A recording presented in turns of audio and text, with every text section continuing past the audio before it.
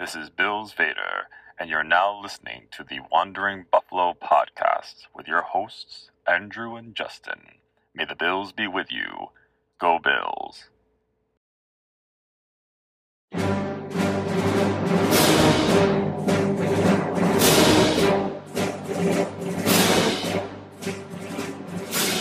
Hello and welcome into another episode of the Wandering Buffalo podcast, a show here on the Built-in Buffalo Network. My name is Andrew Chang, and finally alongside me is my, co-host who's been out there just, taking a long off season. No, he's great. He's been trying to lock down a car, like I mentioned on the last podcast, and he finally secured that contract, and the physicals checked out, so he's got a new vehicle. Everyone, Justin Goddard, my co-host. How are you doing tonight? I am wonderful for many reasons, including what you just mentioned. Was able to get myself a new car. The old one was becoming a big stressor in my life, so glad to be putting that chapter behind me. Also, a little bit of different setup this week. There's going to be another new setup next week. Just got done with the process of moving. So a lot going on there, and pretty much got all that behind me now. So moving forward, and then, of course, I missed a doozy of a week last week. Von Miller's in Buffalo Bill. Mm-hmm. Just Tim Settle, Daquan Jones, just some crazy moves and some more motion since then, but really exciting time of the offseason. Absolutely. It's almost like you were paying your car like starter tackle money, but really it was just like a practice squad car. Anything. It was Bobby Hart.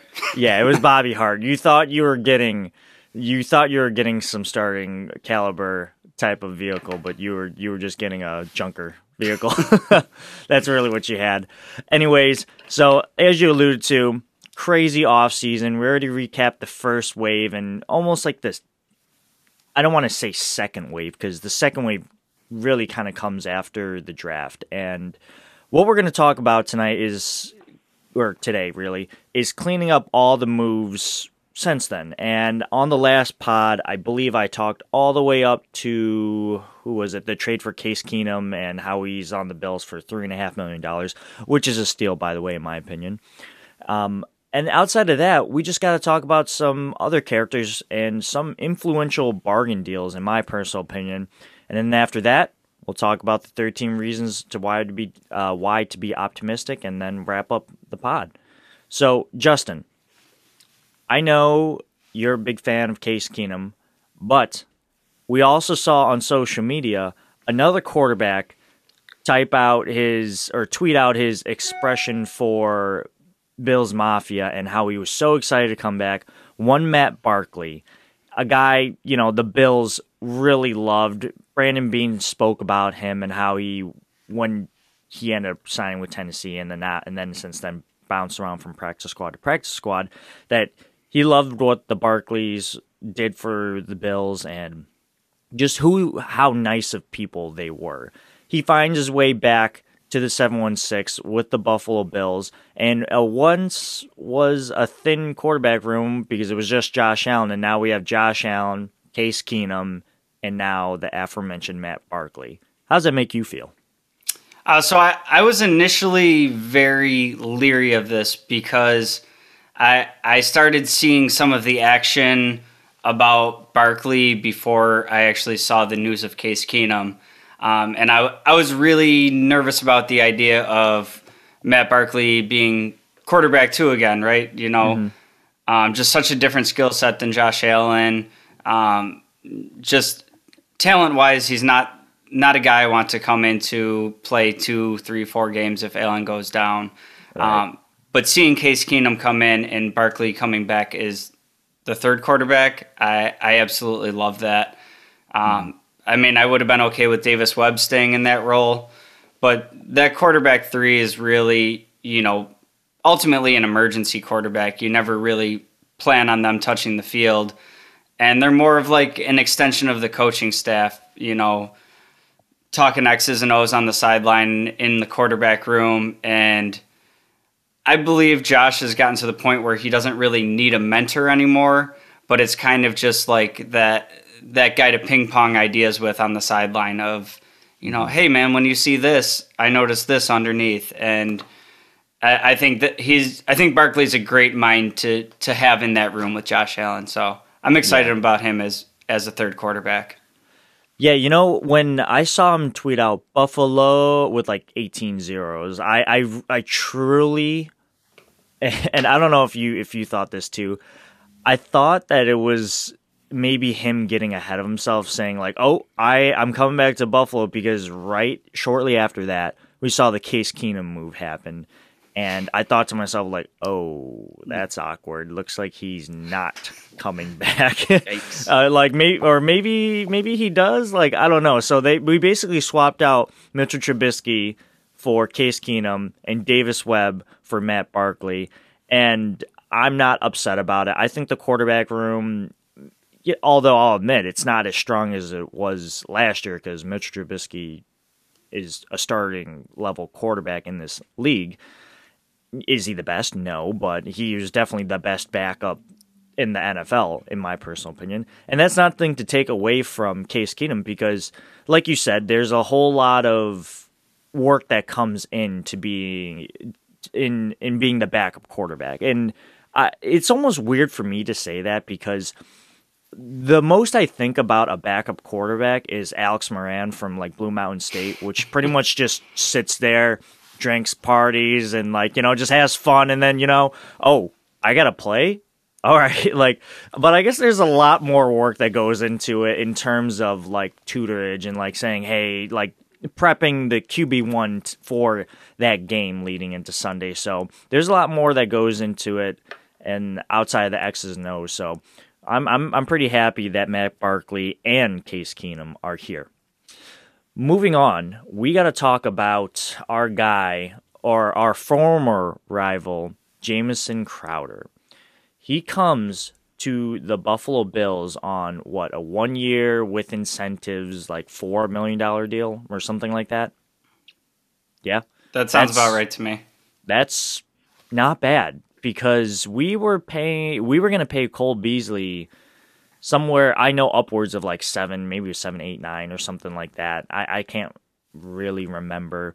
But the Cole Beasley saga, we know it finally ends. He requests a trade. He leaves. And I already said this. I love Cole Beasley for what he meant for Josh Allen's development.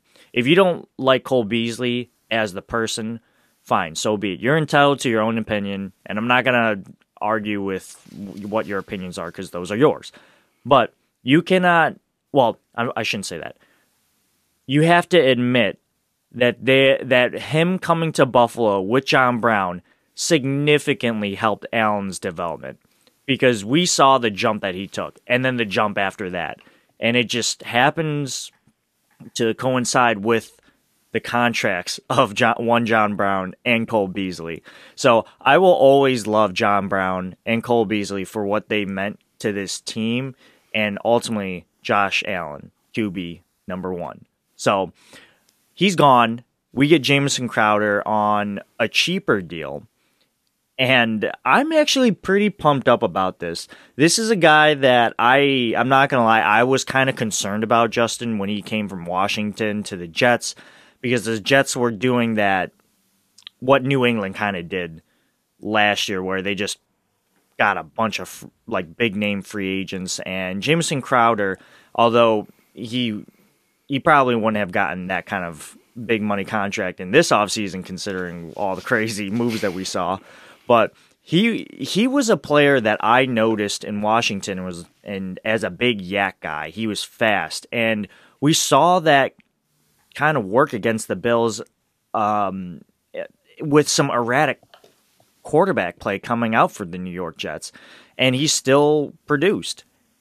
I think this is a sneaky good pickup. He's coming over here on a 1-year deal to kind of put some respect on his name, really, and then so he can free up himself next offseason and potentially find a bigger deal. And if not, I suspect that he'll always have a spot here unless there's a huge drop-off from him. So I like the pickup. It's a great addition considering the departure of Cole Beasley. Love the guy, and he brings a lot of yak potential, something that the Bills don't really have. Well, how do you feel about that? Yeah, I'll start by kind of echoing your sentiment on Cole Beasley. Like, last year was kind of a weird year, and he kind of fell out of favor with a lot of Bills Mafia, and I get it, and all the things that you mentioned, I'm not really going to touch that. But to your point, what he meant for the development of Josh Allen, how reliable he was, he had the best years of his career with Josh Allen in Buffalo. So that's something that, as a fan, I really appreciate, and I value what Cole Beasley brought to this team, what he was able to do to help Josh Allen. That being said, I am sad to see Cole go, and I think Crowder is kind of up there with one of the better replacements you could have brought in for Cole Beasley. You mentioned the yak, something that this team is severely lacking in. I want to say that we were last in the league as far as yards after catch. Definitely good. Yeah, definitely towards the bottom. So just an option there for some movement after the catch. He has that skill set out of the slot, and I don't think this is going to be. I think this contract matching up with Isaiah McKenzie's is kind of going to get the best out of both players. Oh yeah, and we might end up paying one guy a little bit more than the other with incentives. But whoever we end up paying a little bit more is going to be the guy that's earning it and making a bigger impact on the team. So I think the contract that we were able to line up with him, the way it's going to mesh with McKenzie, I think you kind of got the best of both worlds and kind of the zone beater in Crowder and kind of the man beater in Isaiah McKenzie. And I think it'll be interesting to see kind of game by game matchups specifically, who can have a bigger week here and there. And I really like that. Yeah, I mean, I agree with everything that you just said right there. One thing that I can say for sure is that McKenzie has, in my opinion, at least last offseason, has proven that he has proven himself to be effective in those over routes against the Patriots. So if you want to play man, that's fine. We'll send our guy Lil Dirty out there, which I didn't even know was his nickname, Lil Dirty. I kind of like that. Moving on, we got to talk about two other guys, and then one off-season move that the Bills didn't make, but does impact the Bills season. And I think you know where I'm going with this. But we got to talk about Greg Mann's center, but I guess he can play some other positions. And then running back Duke Johnson. I think Greg Mann's is kind of pretty much a sign that Ryan Bates is most likely gone. And I want Ryan Bates to stay.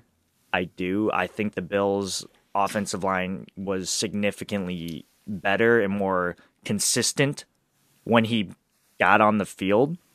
But it looks like he's probably going to go to the Bears. And we're recording this on Sunday, the 27th of March. So anything could happen between the end of this recording and tomorrow and the following week. I don't really know how much time the Bills have left. But, hey, maybe we have Greg Mann's and Ryan Bates, ? I don't know. I really don't know. And then we have Duke Johnson.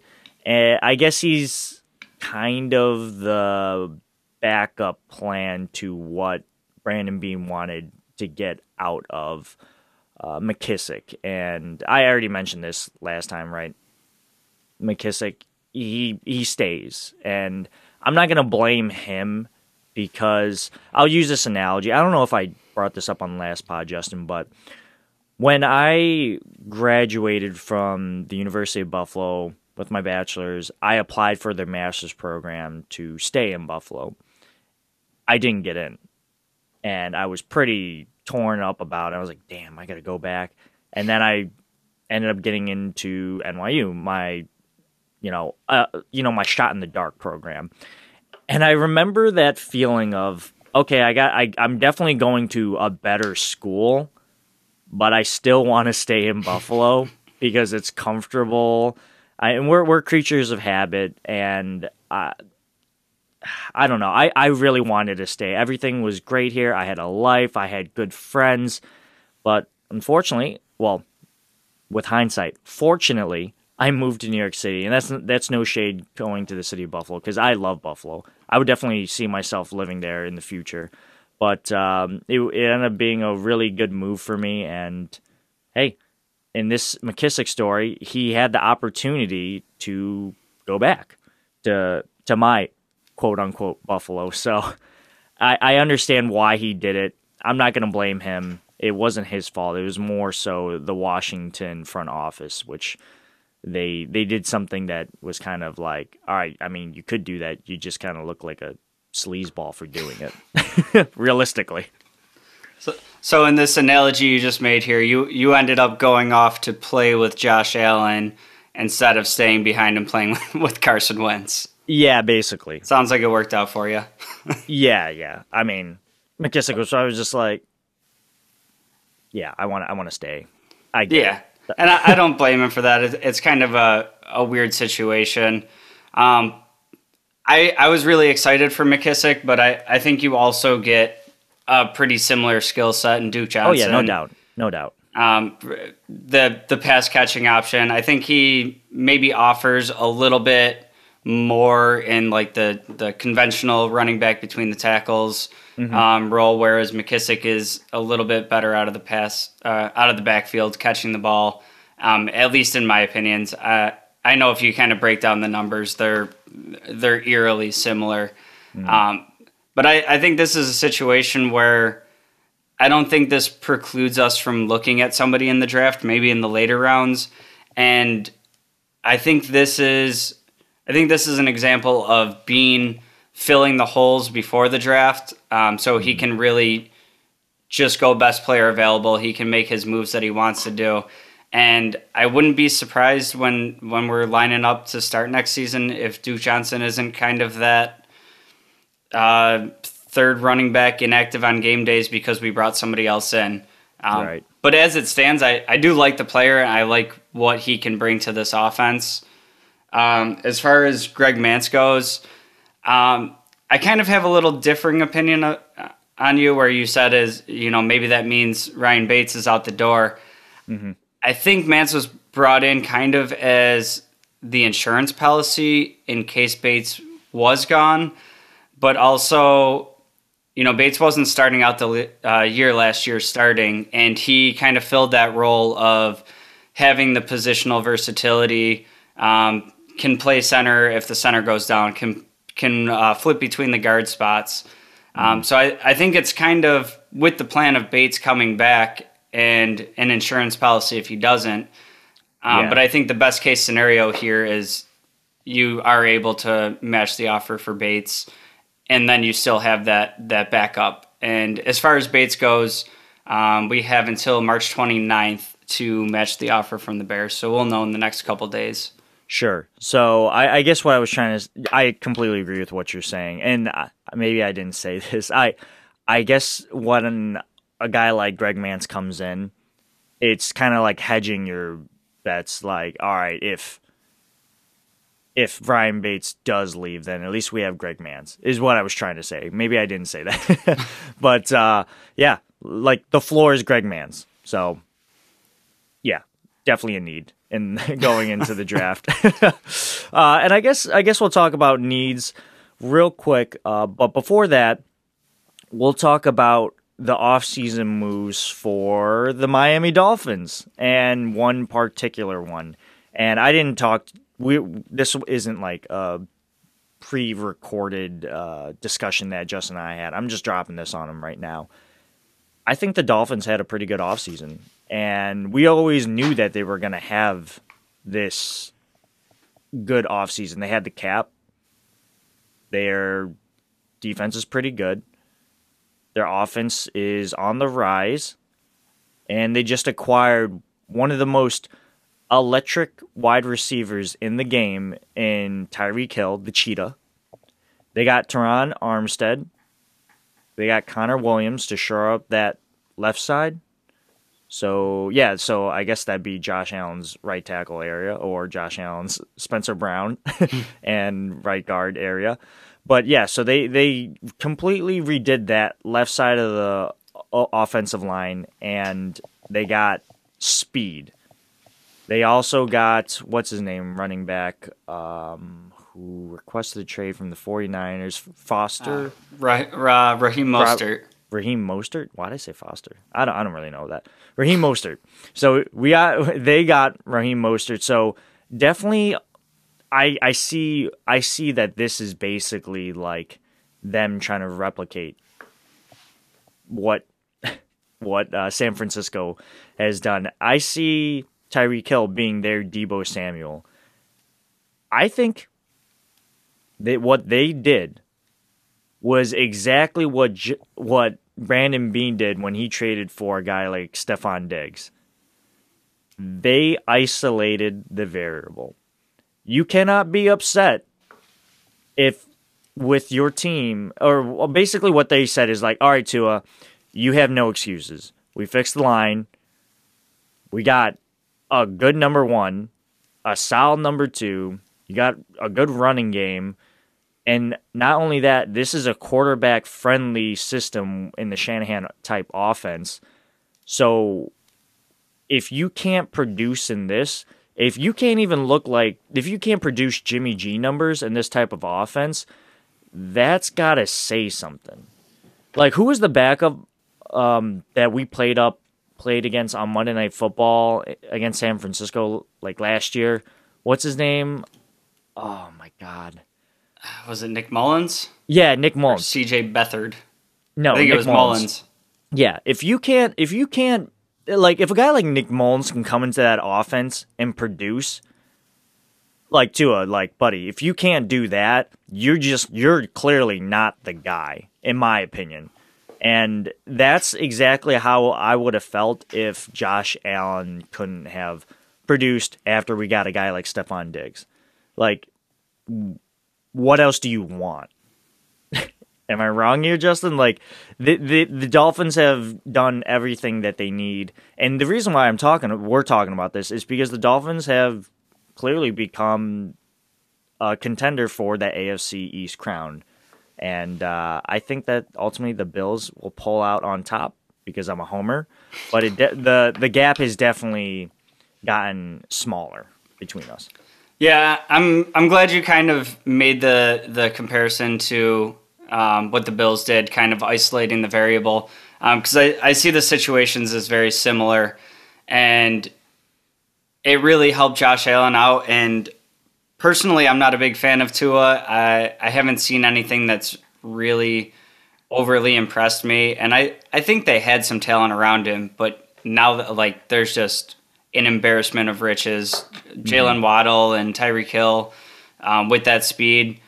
Yeah, he might not have the strongest arm to push the ball down the field, but the speed that those guys have, you can stretch the field horizontally and work under routes. And Tyreek Hill's and Jalen Waddle are the type of dudes they can hit you with a quick slant and take it the distance.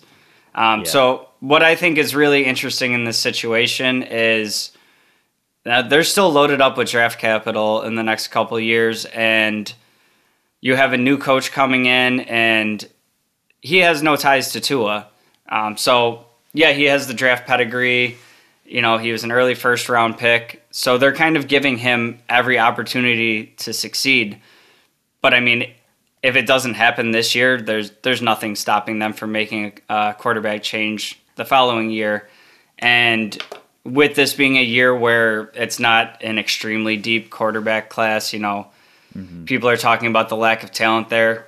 Maybe they just kind of decide to roll with Tua, maybe a combination of Tua and Teddy, and maybe they reassess that position next year. But with all the improvements that they've made, you're talking a Dolphins team that has been sniffing at the playoffs the last 2 years, and if they even get slightly better quarterback play and with the weapons around Tua right now, they become immediately the number one threat in the AFC East, rather.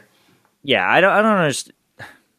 I won't speak too long about this, but the Dolphins were so close to the playoffs, and I'm taking my Bills hat off here, and I'm just trying to be objective. Like I'm just trying to be fair when I say this. The Dolphins were so close to the playoffs. What, 2 out of the past 3 years, right? And they have no one to blame but themselves. It's pretty much like, it's how I looked at how the Colts lost to the Jags last year, or this most recent season. Like, you were right there, and for whatever reason, you just didn't do it. And that year that they had to beat the Bills backups to get into the playoffs, now granted, they were like 3 wild card potential teams that were all 10-plus win teams, one of which was Miami. Like, dude, you were playing the Bills backups, and you still couldn't get it done. Not only that, got trounced.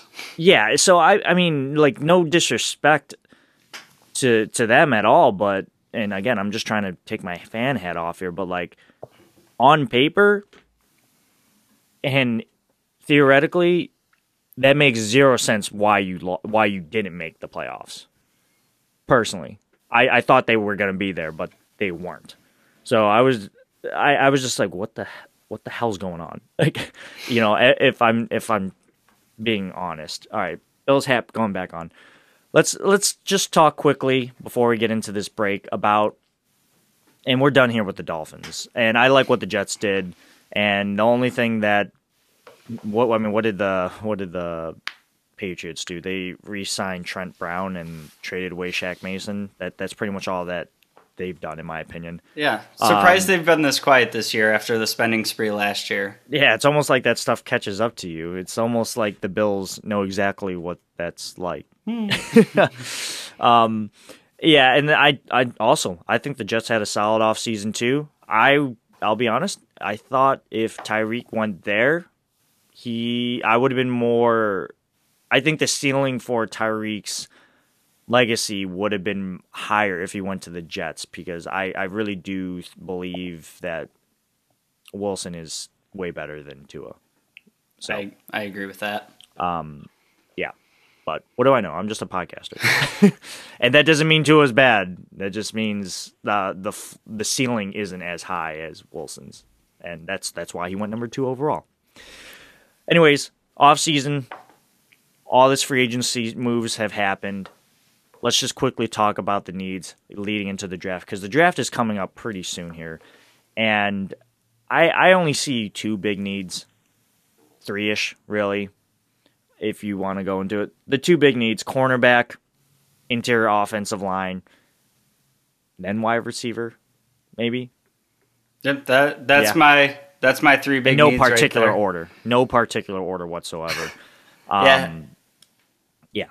I think wide receiver is a little bit more. I think it's a sneakier need. Sneaky, yeah. That's a great way to put it. Yeah, cornerback is staring us right in the face, and even if we can get Rick Bates back, and with some of the depth that we've added, I think Bates gives you an adequate starter level, but opposite Saffold, and he's an older player on a 1-year deal. Who knows if he's going to be back, or any way you look at it, we're going to need more offensive line depth in the next year or 2. You know what? I know Joe Marino said this on one of his pods, and it's funny because we're talking bringing back what's his name, Matt Barkley. This team was, what did he say? This team is too good to be 1 play away from Matt Barkley. This team is too good to be 1 play away from Dane Jackson. And that's not to say Dane Jackson's bad. It's just like he's not as good as Tre'Davious White. And who are the starting cornerbacks right now? Dane Jackson, Cam Lewis? Question mark? I think it'd have to be Cam Lewis. Elijah Griffin? Like, no. The Bills, Brandon Beane's a smart dude. And if he doesn't realize that this is a need, then I don't know. I don't really know what to tell you. So, but the value's got to be there, right? And we'll do a mock draft episode one of these days, coming up to the draft, and I've already thought about a couple of moves that I want to do, but we'll see what happens. But it sounds like we're in accordance here: cornerback, interior offensive line, and then wide receiver. Wide receiver, because this is a wide receiver centric offense, and we need to keep those weapons replenished. So, other than that, we're going to take a quick break. Stick around. We'll be right back. Hey, this is Bills Vader. Now back to the show. Welcome back, everyone. Welcome into the second half of this episode. My name is Andrew Chang, and you can find me on social media by searching up Two Changs.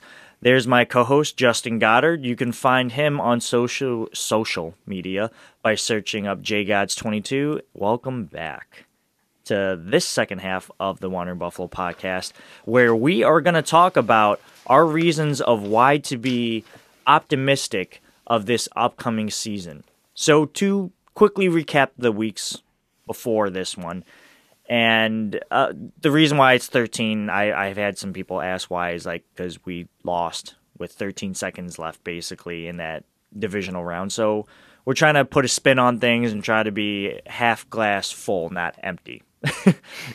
Keep that mentality, right? Growth mindset.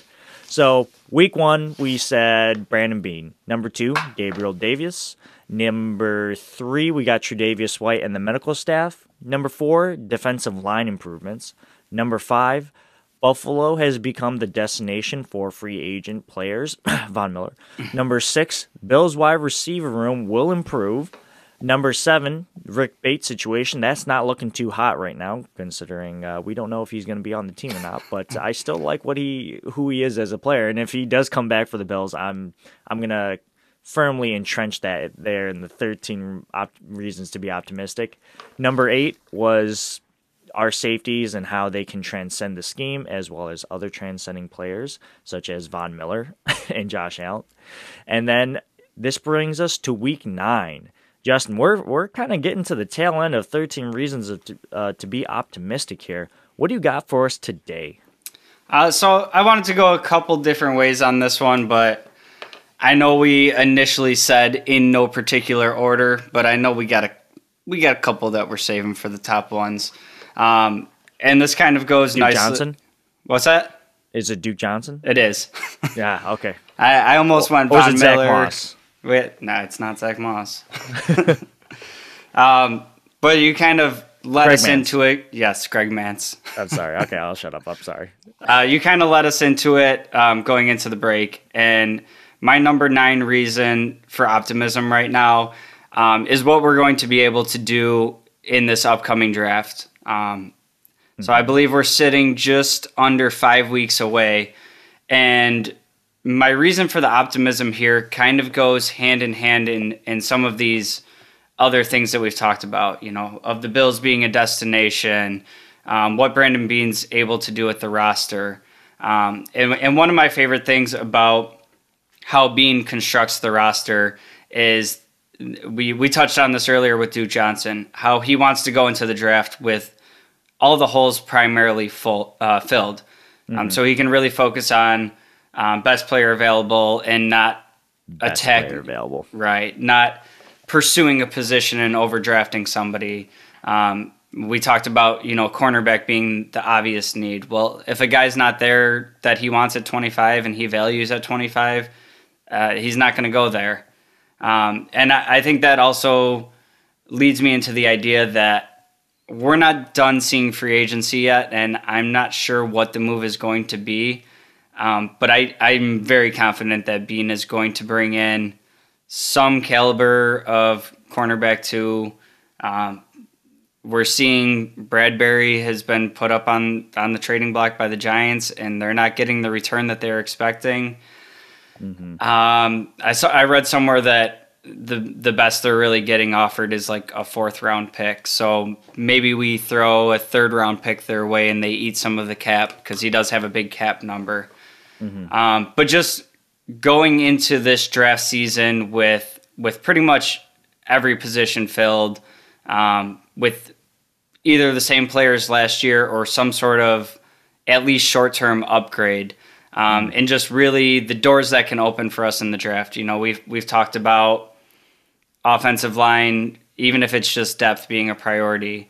Maybe we can take a swing on a receiver in the first round and really take the offense up to the next notch. And you know, this Bean and McDermott and their time working together they've never really been the type to prioritize a day 1, day 2 corner. You know, we see Levi Wallace, we see Dane Jackson was either a 6th or a 7th round pick. They're good with getting by with these guys, and the idea that maybe we can take a 3rd round cornerback that they think can be a good player and they can develop into that starter, and maybe at 25 we can take a swing on one of these big name receivers. The doors are just really open with how Bean constructs the roster going into the draft. Yeah, so a lot to unpack there. Currently, I believe the Bills have $2 million in cap space. So if they were to trade for a guy like James Bradbury, I think it has to make sense in terms of what we're giving up. Because the Bills have, I think, 8 picks going into this draft. There's not 8 players, 8 rookies that are probably going to make it to the Bills at 53-man active roster. If the Bills trade away some later round picks to make that happen, I'm for it. I'm definitely for it.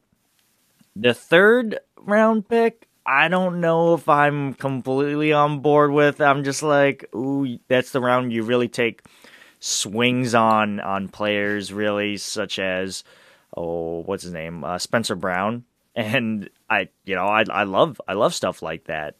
Those players need work, so I don't know. I it's like what you're giving up to get, right? Your marginal profit, and not knowing what I'm possibly giving up to get James Bradbury is kind of buyer beware kind of type vibes for me. Like, I don't know if that makes any sense. I'm definitely for James Bradbury coming over here, but if we give the 4th and package that last 7th round pick, I'd be down for that, or maybe a 5th and a 7th. I'm cool with that.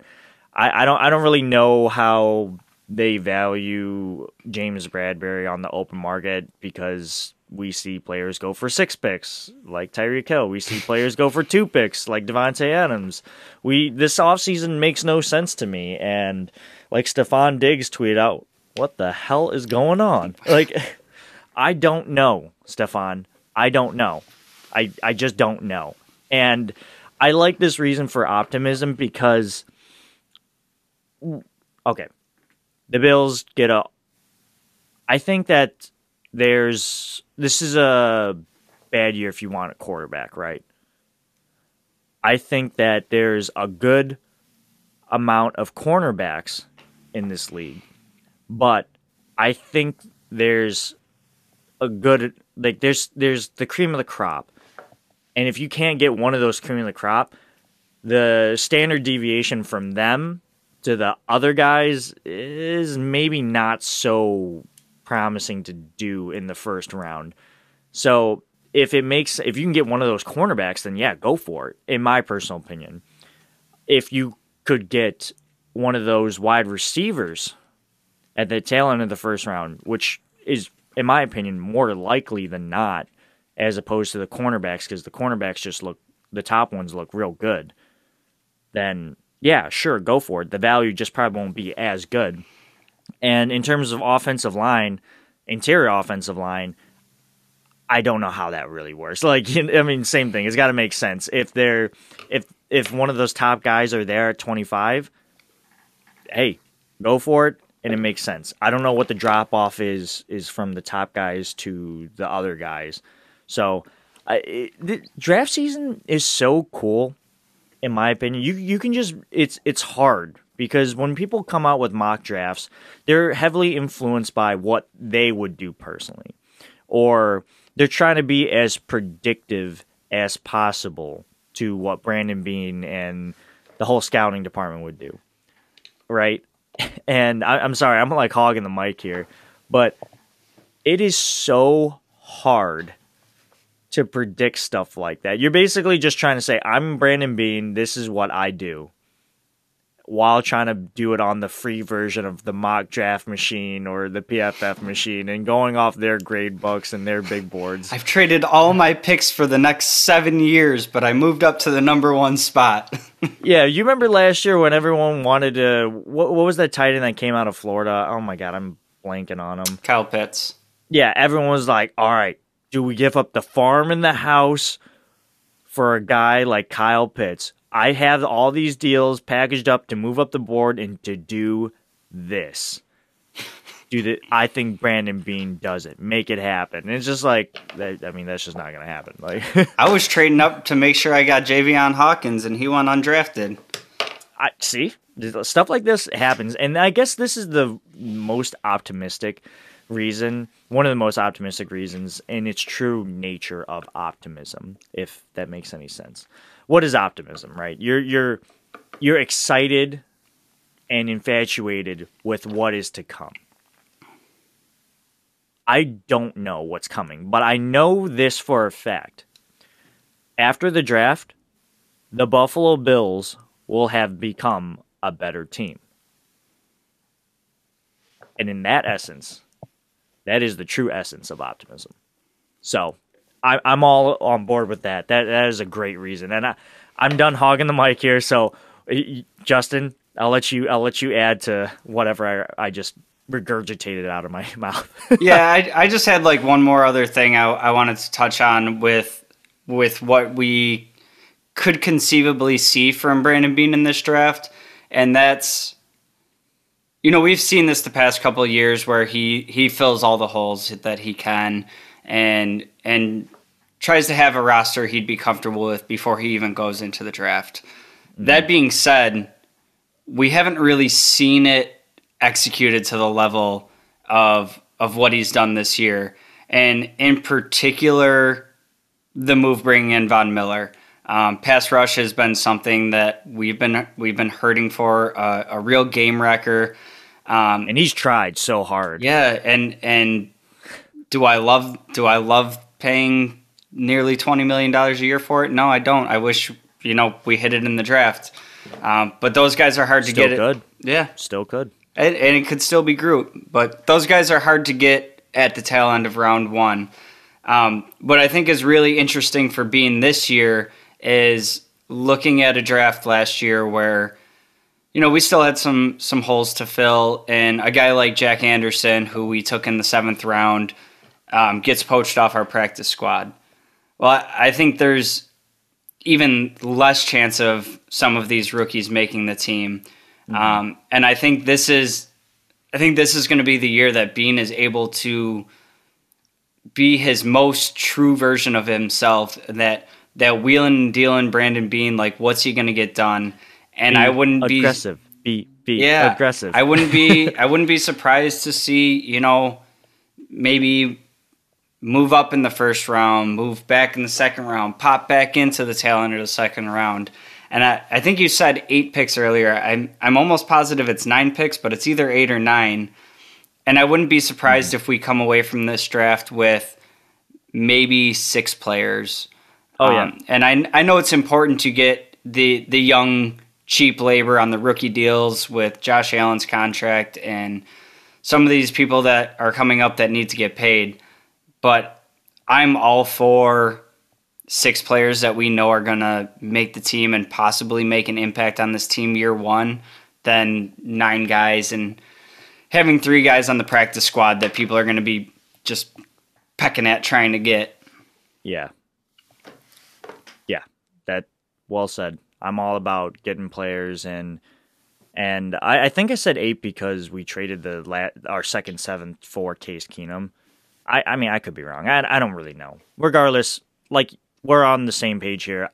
The Bills aren't going to keep all 9 of their 8 or 9 picks, in our opinion. In our very unprofessional opinion. Very unprofessional. Yeah. Well, I mean, we'll see what happens this week because, hey, maybe Brandon Beane's got some other sleeves or other tricks up his sleeves, not his sleeves up his tricks. That would be weird. Yeah. He might have that too. Yeah. Bean has propensity to work after dark, so we'll see what he has to do this coming week. In any event, that's going to wrap it up for this week's episode. Thanks for listening. Make sure to like, comment, subscribe, and review our podcast. It would be greatly appreciated. You can find me on social media by searching up 2 Changs. You can find Justin at where again? Huh? You can find me anywhere on social medias at jgods22. Hit us up if you want to be part of the show. Leave a comment. Give us some questions you want us to answer. Go crazy. Mm-hmm. Yeah. And you can always find us, again, on the Built in Buffalo Network. We appreciate you listening, and as always, go Bills. Bills.